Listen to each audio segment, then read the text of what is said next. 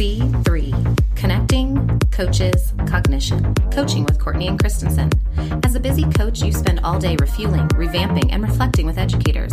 Now's the time to stop and recharge your batteries with some much-needed coaching for the coach.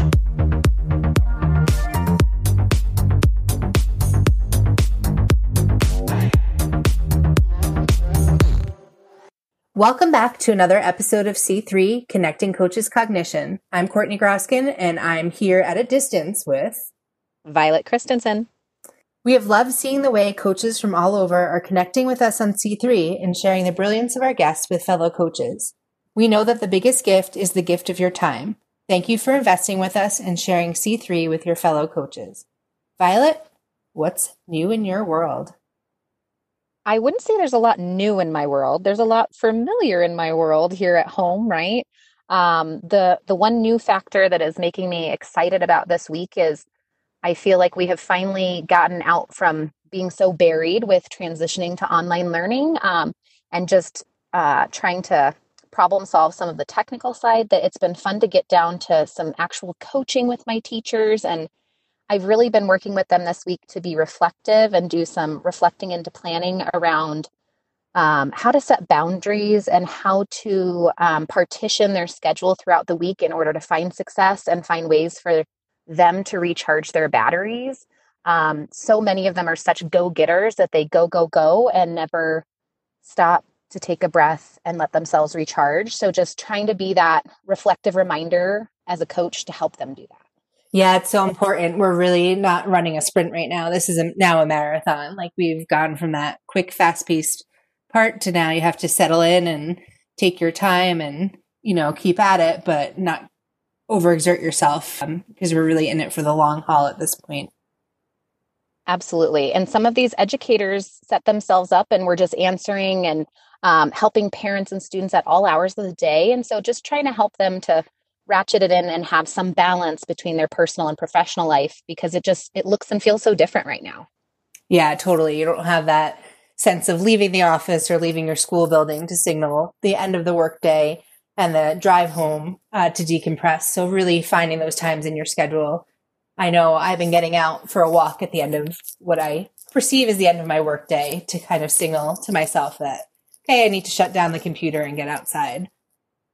Totally. Building those habits are so huge. So it's been fun to see at least some small successes in that and just having people reflect deeper on that. How has it been going in your coaching world, Courtney? What's going on currently for you?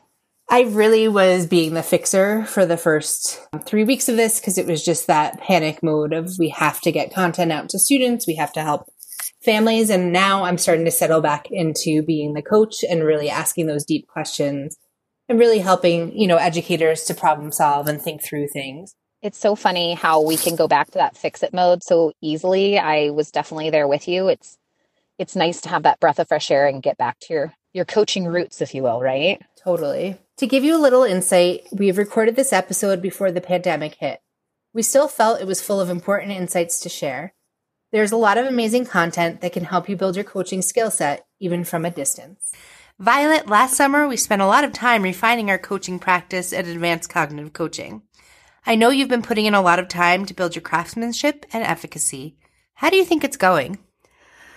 Well, that's a pretty loaded question, but as I look back and think about it and reflect, I'm super proud of the progress that I've made over the course of these 2 years. It's a lot like when you reflect back on your first year of teaching as a teacher, you kind of cringe thinking about those first lessons and wish you could bring all those children back, corral them, and reteach that first year.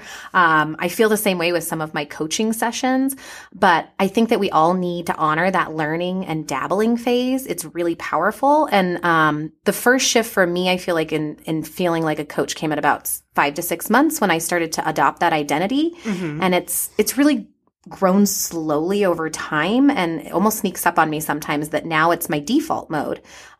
So I'm proud of that, and I'm still working on internalizing a lot of the strategies, but overall I feel good about actually calling myself a coach. You really have embodied the identity of a coach. Yeah, some days or with some people, I'm still more confident than with others, but I'm growing in this, continuously practicing to try to get better and become more natural over time. I had someone point out to me recently how the natural flow of coaching is so imperative to the coachee to be able to enjoy that process. So I'm working on refining that and also always working on my speed and trying to keep that at a relative pace. What are your hunches about why you're more confident with different people? Well, I think with anything, some people naturally enjoy or gravitate to coaching, where some other people need to see the power of it through someone else's eyes in order to be ready to jump in or dabble with that. So it depends on if that person is really trying to improve upon themselves. We have to be willing and vulnerable to be open and reflective in order to expand our thinking and to grow. So some people like engaging in that work while others don't. So I think that if I can build a natural connection with someone first, then the coaching comes more readily and they're more receptive to it. Just like in episode 1, we talked about relationships. I think that is really at the key and the heart of coaching. You really need to meet your teachers where they are and what their knowledge base of cognitive coaching is. Totally. Knowing what you know about yourself, what do you want to be mindful of as you continue to refine your practice? For me, I really want to just be really intentional in how I practice, when I practice, and who and how often I'm practicing my coaching. So just really seeking any opportunity possible. You want to be really purposeful in your coaching practice. Absolutely. How might you apply your newly learned coaching skills? After reflecting in this conversation and just really thinking this through, I think I'm going to dedicate maybe 3 to 5 minutes a day to just look over my maps and manuals and be able to construct some quality verbiage and questions to have in my back pocket. I find when I do that beforehand, I'm able to have that more readily in my mind. And I also feel like I want to practice every single day and be intentional with that. So between practicing at coaches meetings or being part of that interdistrict coaching collaborative I run with a fellow coach, or even here on C3, I'm just going to seek out coaching practice and opportunities to be coached as much as humanly possible. Violet, it's important to you to have a designated time to practice each day. Yes, every day it's probably a different time of day, but as long as it happens every day, I'm pretty happy, and I'm just doing my best to try to carve out that time each day. How will you know you are successful? I will feel successful when I can flow without trying to reference a map in my mind or question my next move. If I don't have that little mini coach on my shoulder going, what's your next move? What's your question going to be? I think when I can feel truly flow in it, I will feel like I'm very successful. How has this conversation helped you? I love these kind of conversations because it just brings to the forefront of my mind all the ways I'm trying to up my coaching game. And I really appreciate that from you, Courtney. That's what I'm here for. Thank you so much. For this episode, we wanted to drill down to understand better how to help coaches enhance their practice. Bottom line, we want to know, how do you coach a bunch of coaches to refine and amplify their skill sets? So we brought in a wealth of information on the topic. We are beyond excited to have with us someone who we look up to and an individual who pushes us to deepen our coaching practices every single day. We would like to welcome David Baker, Professional Development Coordinator, to C3 Podcast. David, we're so excited to pull you away from your important work in order to join us on C3 today. Thank you for coming and joining us. It's absolutely my pleasure. I'm not sure there's any work that's more important than the work of coaching, and you're being such strong advocates for helping coaches grow in their thinking and their practice. This is probably one of the most important things I can do today. Well, thank you for investing in us. It means a lot. And can you tell us a little bit about your background in education and really how you became invested in coaching, as well as a little bit more about what you do in St. Vrain currently? Well, currently I'm the professional development coordinator for the St. Vrain School District and have the really good fortune to work with an amazing group of learning technology coaches and our teaching and learning coaches as we think about how do we make a difference for teachers and students across the district, both instructionally and with use of technology, and also how do we help teachers as they're joining the profession and joining our district continue to make us a vibrant part of what we do. I got here, though, as a middle school teacher. I started out teaching 6th grade and then moved on to 7th and 8th grade. Taught math, English, and social studies for a better part of 18 years and adored working with middle schoolers. But I had the good fortune of having amazing mentors and coaches in my career. And what I realized is I made jumps. in my practice and my students made growth when I had been coached and I had that deep support for my thinking so that I became a better teacher.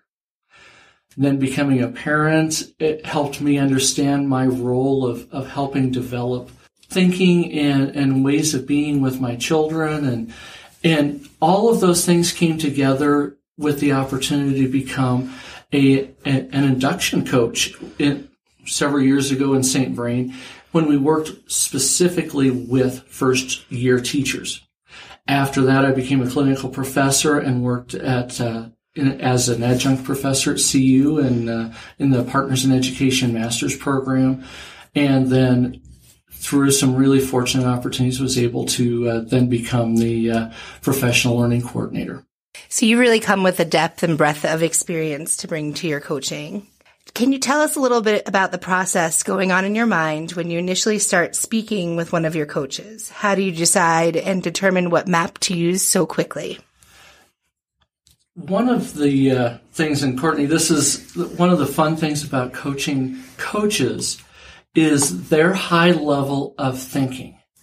And so I know whenever I go into a conversation with a coach, they have great resources and efficacy, and they will ask what they need help in very deliberately as a part of their word choice, their mannerisms, their behaviors.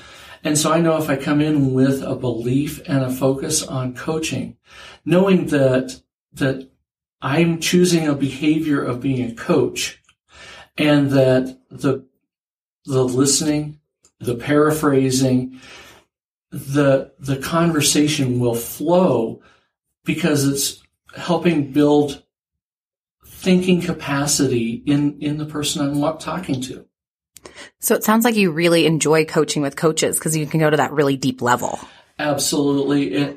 When I took advanced cognitive coaching for the very first time, I was like, this is the coolest thing. Of course, I think I said that when I first took cognitive coaching as well. and pretty much every other time I've done it. But coaching so honors the person I'm working with, and coaching is such a deep reflection of teaching in that it's one of the most powerful things we can do. And so coaching teachers and coaching coaches as they think and develop their practice is so worthwhile and rewarding. Well, and you do it so fluidly that we want to dig a little deeper and try to drill down to what's going on in your mind as this is happening. So I've noticed that you're so impeccable at staying in that cognitive coaching modality, as you just mentioned, something that I'm really trying to emulate more as I continue to grow in my coaching. Once you've determined which map you're on, can you tell us more about how you determine whether to stay in coaching, collaborating, or consulting? And also, are there any triggers that go off in your mind for you that make you switch your role more readily? One of the things, and that's a fun question for me, the way I determine my role in the conversation is really watching the eyes, the breathing, and the body language of the person that I'm in the conversation with. When a person reaches that point of frustration, of lacking resourcefulness, or with paraphrasing, they continue to come back to a place of being stuck, often that's where I will try and switch, and I'll ask either to consult or to collaborate. But by being very explicit and naming it, that allows me to remain in the coaching role as long as possible. I continue to try and channel Carol Lee as I've watched her over the years. Carol Lee is such a masterful person at pausing. And the trigger for me is when I feel my thoughts starting to jumble and I haven't built in the pauses for my cognition, I know I haven't done that for the person that I'm working with. And so being very cognizant of keeping that internal voice in and the dialogue in my head quiet so I can really be present for the person I'm coaching, it is really important. And oftentimes I feel that conversation is building when a person gets stuck in a cycle. So you're really using all of your powers of observation in order to enhance these coaching conversations. And for our listeners, if you want to hear more of Carolee, she was on episode 2. You can go back and hear some more from her. She is quite the guru in our cognitive coaching. So it's another episode to reference. I know you touched upon listening set-asides. Which are the hardest for you, and what strategies do you use to help with targeting that set-aside? When I think of the listening set-asides, because the work we are doing is around teaching, and it's students, teachers, very much personal work. We invest in the people we're working with so deeply that autobiographical listening is so hard for me, because somebody starts talking about a challenge and, oh, I might have had a similar experience as a coach, or I struggled with a student in the same way, and not thinking with, oh, when I had 6th graders, but staying there and being present. And I know as a group, we've been reading some of the work of Brene Brown and her Dare to Lead, and really the importance of the empathy for what the person's going through, and not what I remember that I went through, is that set aside that is so important for me to hang on to, my being present to monitor. I love that you shared that set aside, because I think a lot of our listeners are raising their hand like, me too, I do that. That's a hard one for me, because I know I struggle with that as well. And really, I actually saw you do it today in coaching, sometimes using that visual cue of your hand over your mouth or something else to be able to not let those things sneak out of your mouth, right? Absolutely. It's easy to let happen too. Exactly. Yeah.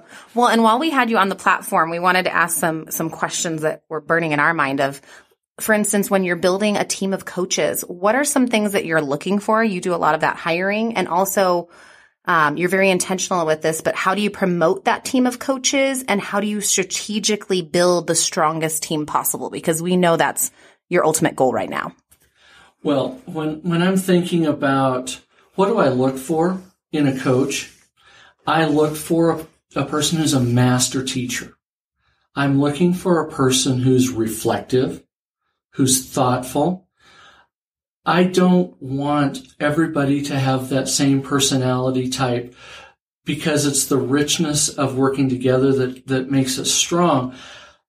I know that I have to have someone who is service-oriented, that they're there to help others grow, to help others maximize who they need to be. For students, they need to be masters of learning. And so those are things that I look for.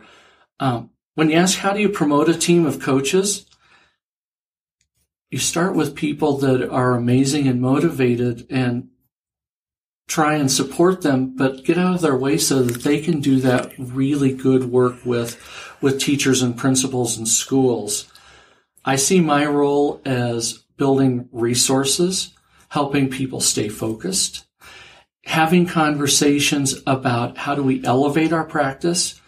I know when we started out with coaches in this role, and a couple of years ago, we said the 3 most important things that we can talk about are relationships, and how do we build relationships? How do we elevate the practice of those that we're working with? And what are those opportunities we have for initiative to help others grow and find those moments? And if we are simply honoring that work and we're helping other people make a difference for students, that's very easy. And one of the ways that we strategically build a team is we practice. We try every time we get together. And I plan very intentionally for coaches meetings that we learn together, we coach together, and we share. If we're sharing our practice, we will grow. If we're not sharing practice, if we're not coaching each other, if we're not practicing, we won't grow, because what you talk about, the person who's doing the talking is doing the learning. That's the beauty of coaching. I don't have to know everything about what's going on in that classroom, because I want the person I'm coaching to do the talking. I want them to develop that capacity for thinking. I want them to do the learning.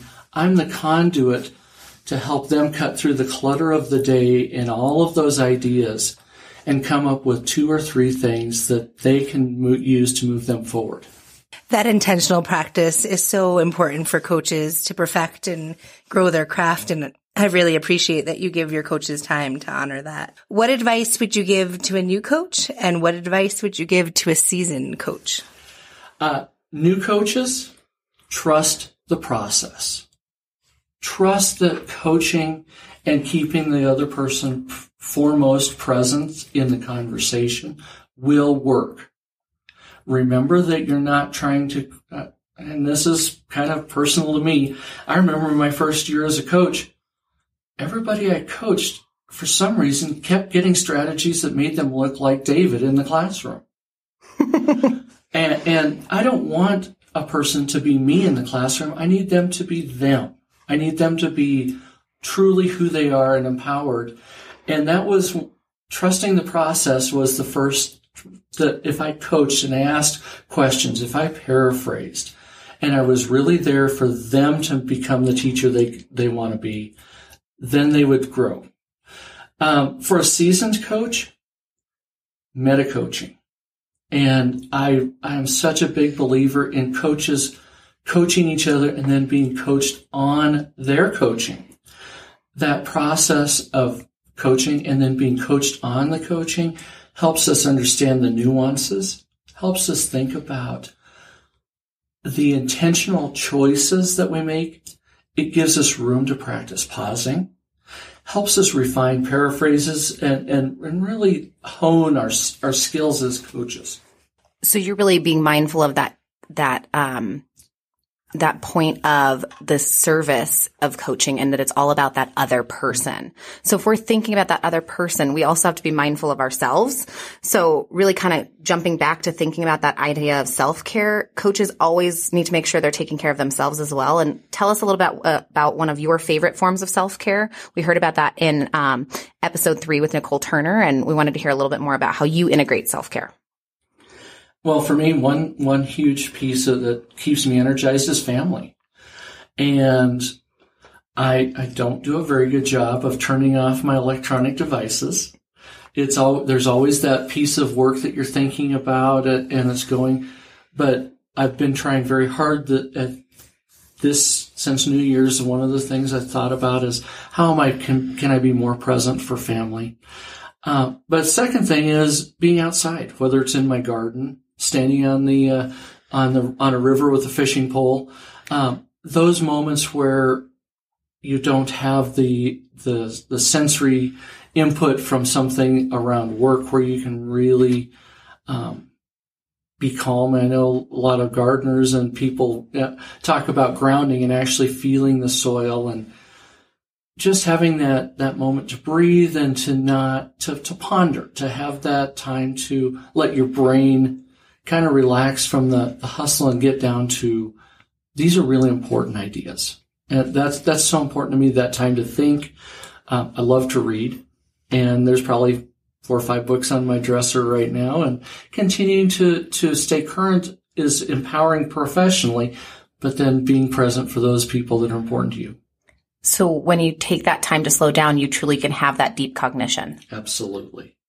What are your biggest challenges and also the biggest benefit in working with coaches? The biggest challenge that I see is helping everyone remain really grounded in our most important work. Because everybody that we have as coaches are so amazingly talented, it's easy to get pulled into many, many, many additional projects, and they're all good. But helping people remain focused on the most important parts is a challenge.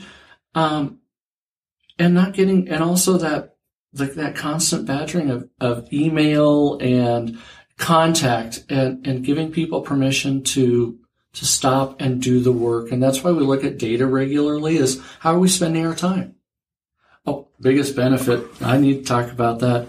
The biggest benefit of coaching, Courtney, is I really think it's having a group of people that are so passionately committed to each other and to the good of the larger group that I don't think there's a challenge that we couldn't solve with this group of people because they work together so seamlessly. And that's something that coaches do very naturally, but the group of coaches that we have this right now are phenomenal and beyond anything I've ever seen before. It's so incredible to hear your vigor and drive and passion for cognitive coaching and instructional coaching and just exquisite teaching and learning. Thank you so much. It's wonderful to have you here. And now we're going to move into the segment of the podcast called the rapid fire questions. So if you could answer these questions in roughly 30 seconds or less, put you on the spot. Tell us first, what is your tagline or your bumper sticker for coaching? Well, the tagline or the bumper sticker would be coach first, believe in others. Oh, that's powerful. That's a good one. That's a really good one. If we don't have that positive presupposition and belief in others, then we should be doing something other than coaching them. Absolutely. Absolutely. And I'll just leave it there. Perfect. Tell us, what's your secret coaching superpower or your go-to move? When in doubt, pause. And the other superpower comes from really paying attention to the person and working very consciously to remain in rapport and have that empathy for the person you're working with so that you're really there with the person. So the power pause and empathy. That's huge. Yeah. Thank you, David, so much for taking time out of your busy schedule to impart all of this knowledge to our listeners. I know there are so many things that they're going to take away from this episode. Thank you very much for inviting me. David has really spent time refining the art of coaching. We consider ourselves lucky that we get to have him as one of our mentors. Who can you lean on to help enhance your practice? Tag a coach at C3 Coaches on Twitter. Be sure to share this podcast with a friend. Thanks for listening. C3, connecting, coaches, cognition. Whose thinking will you mediate today?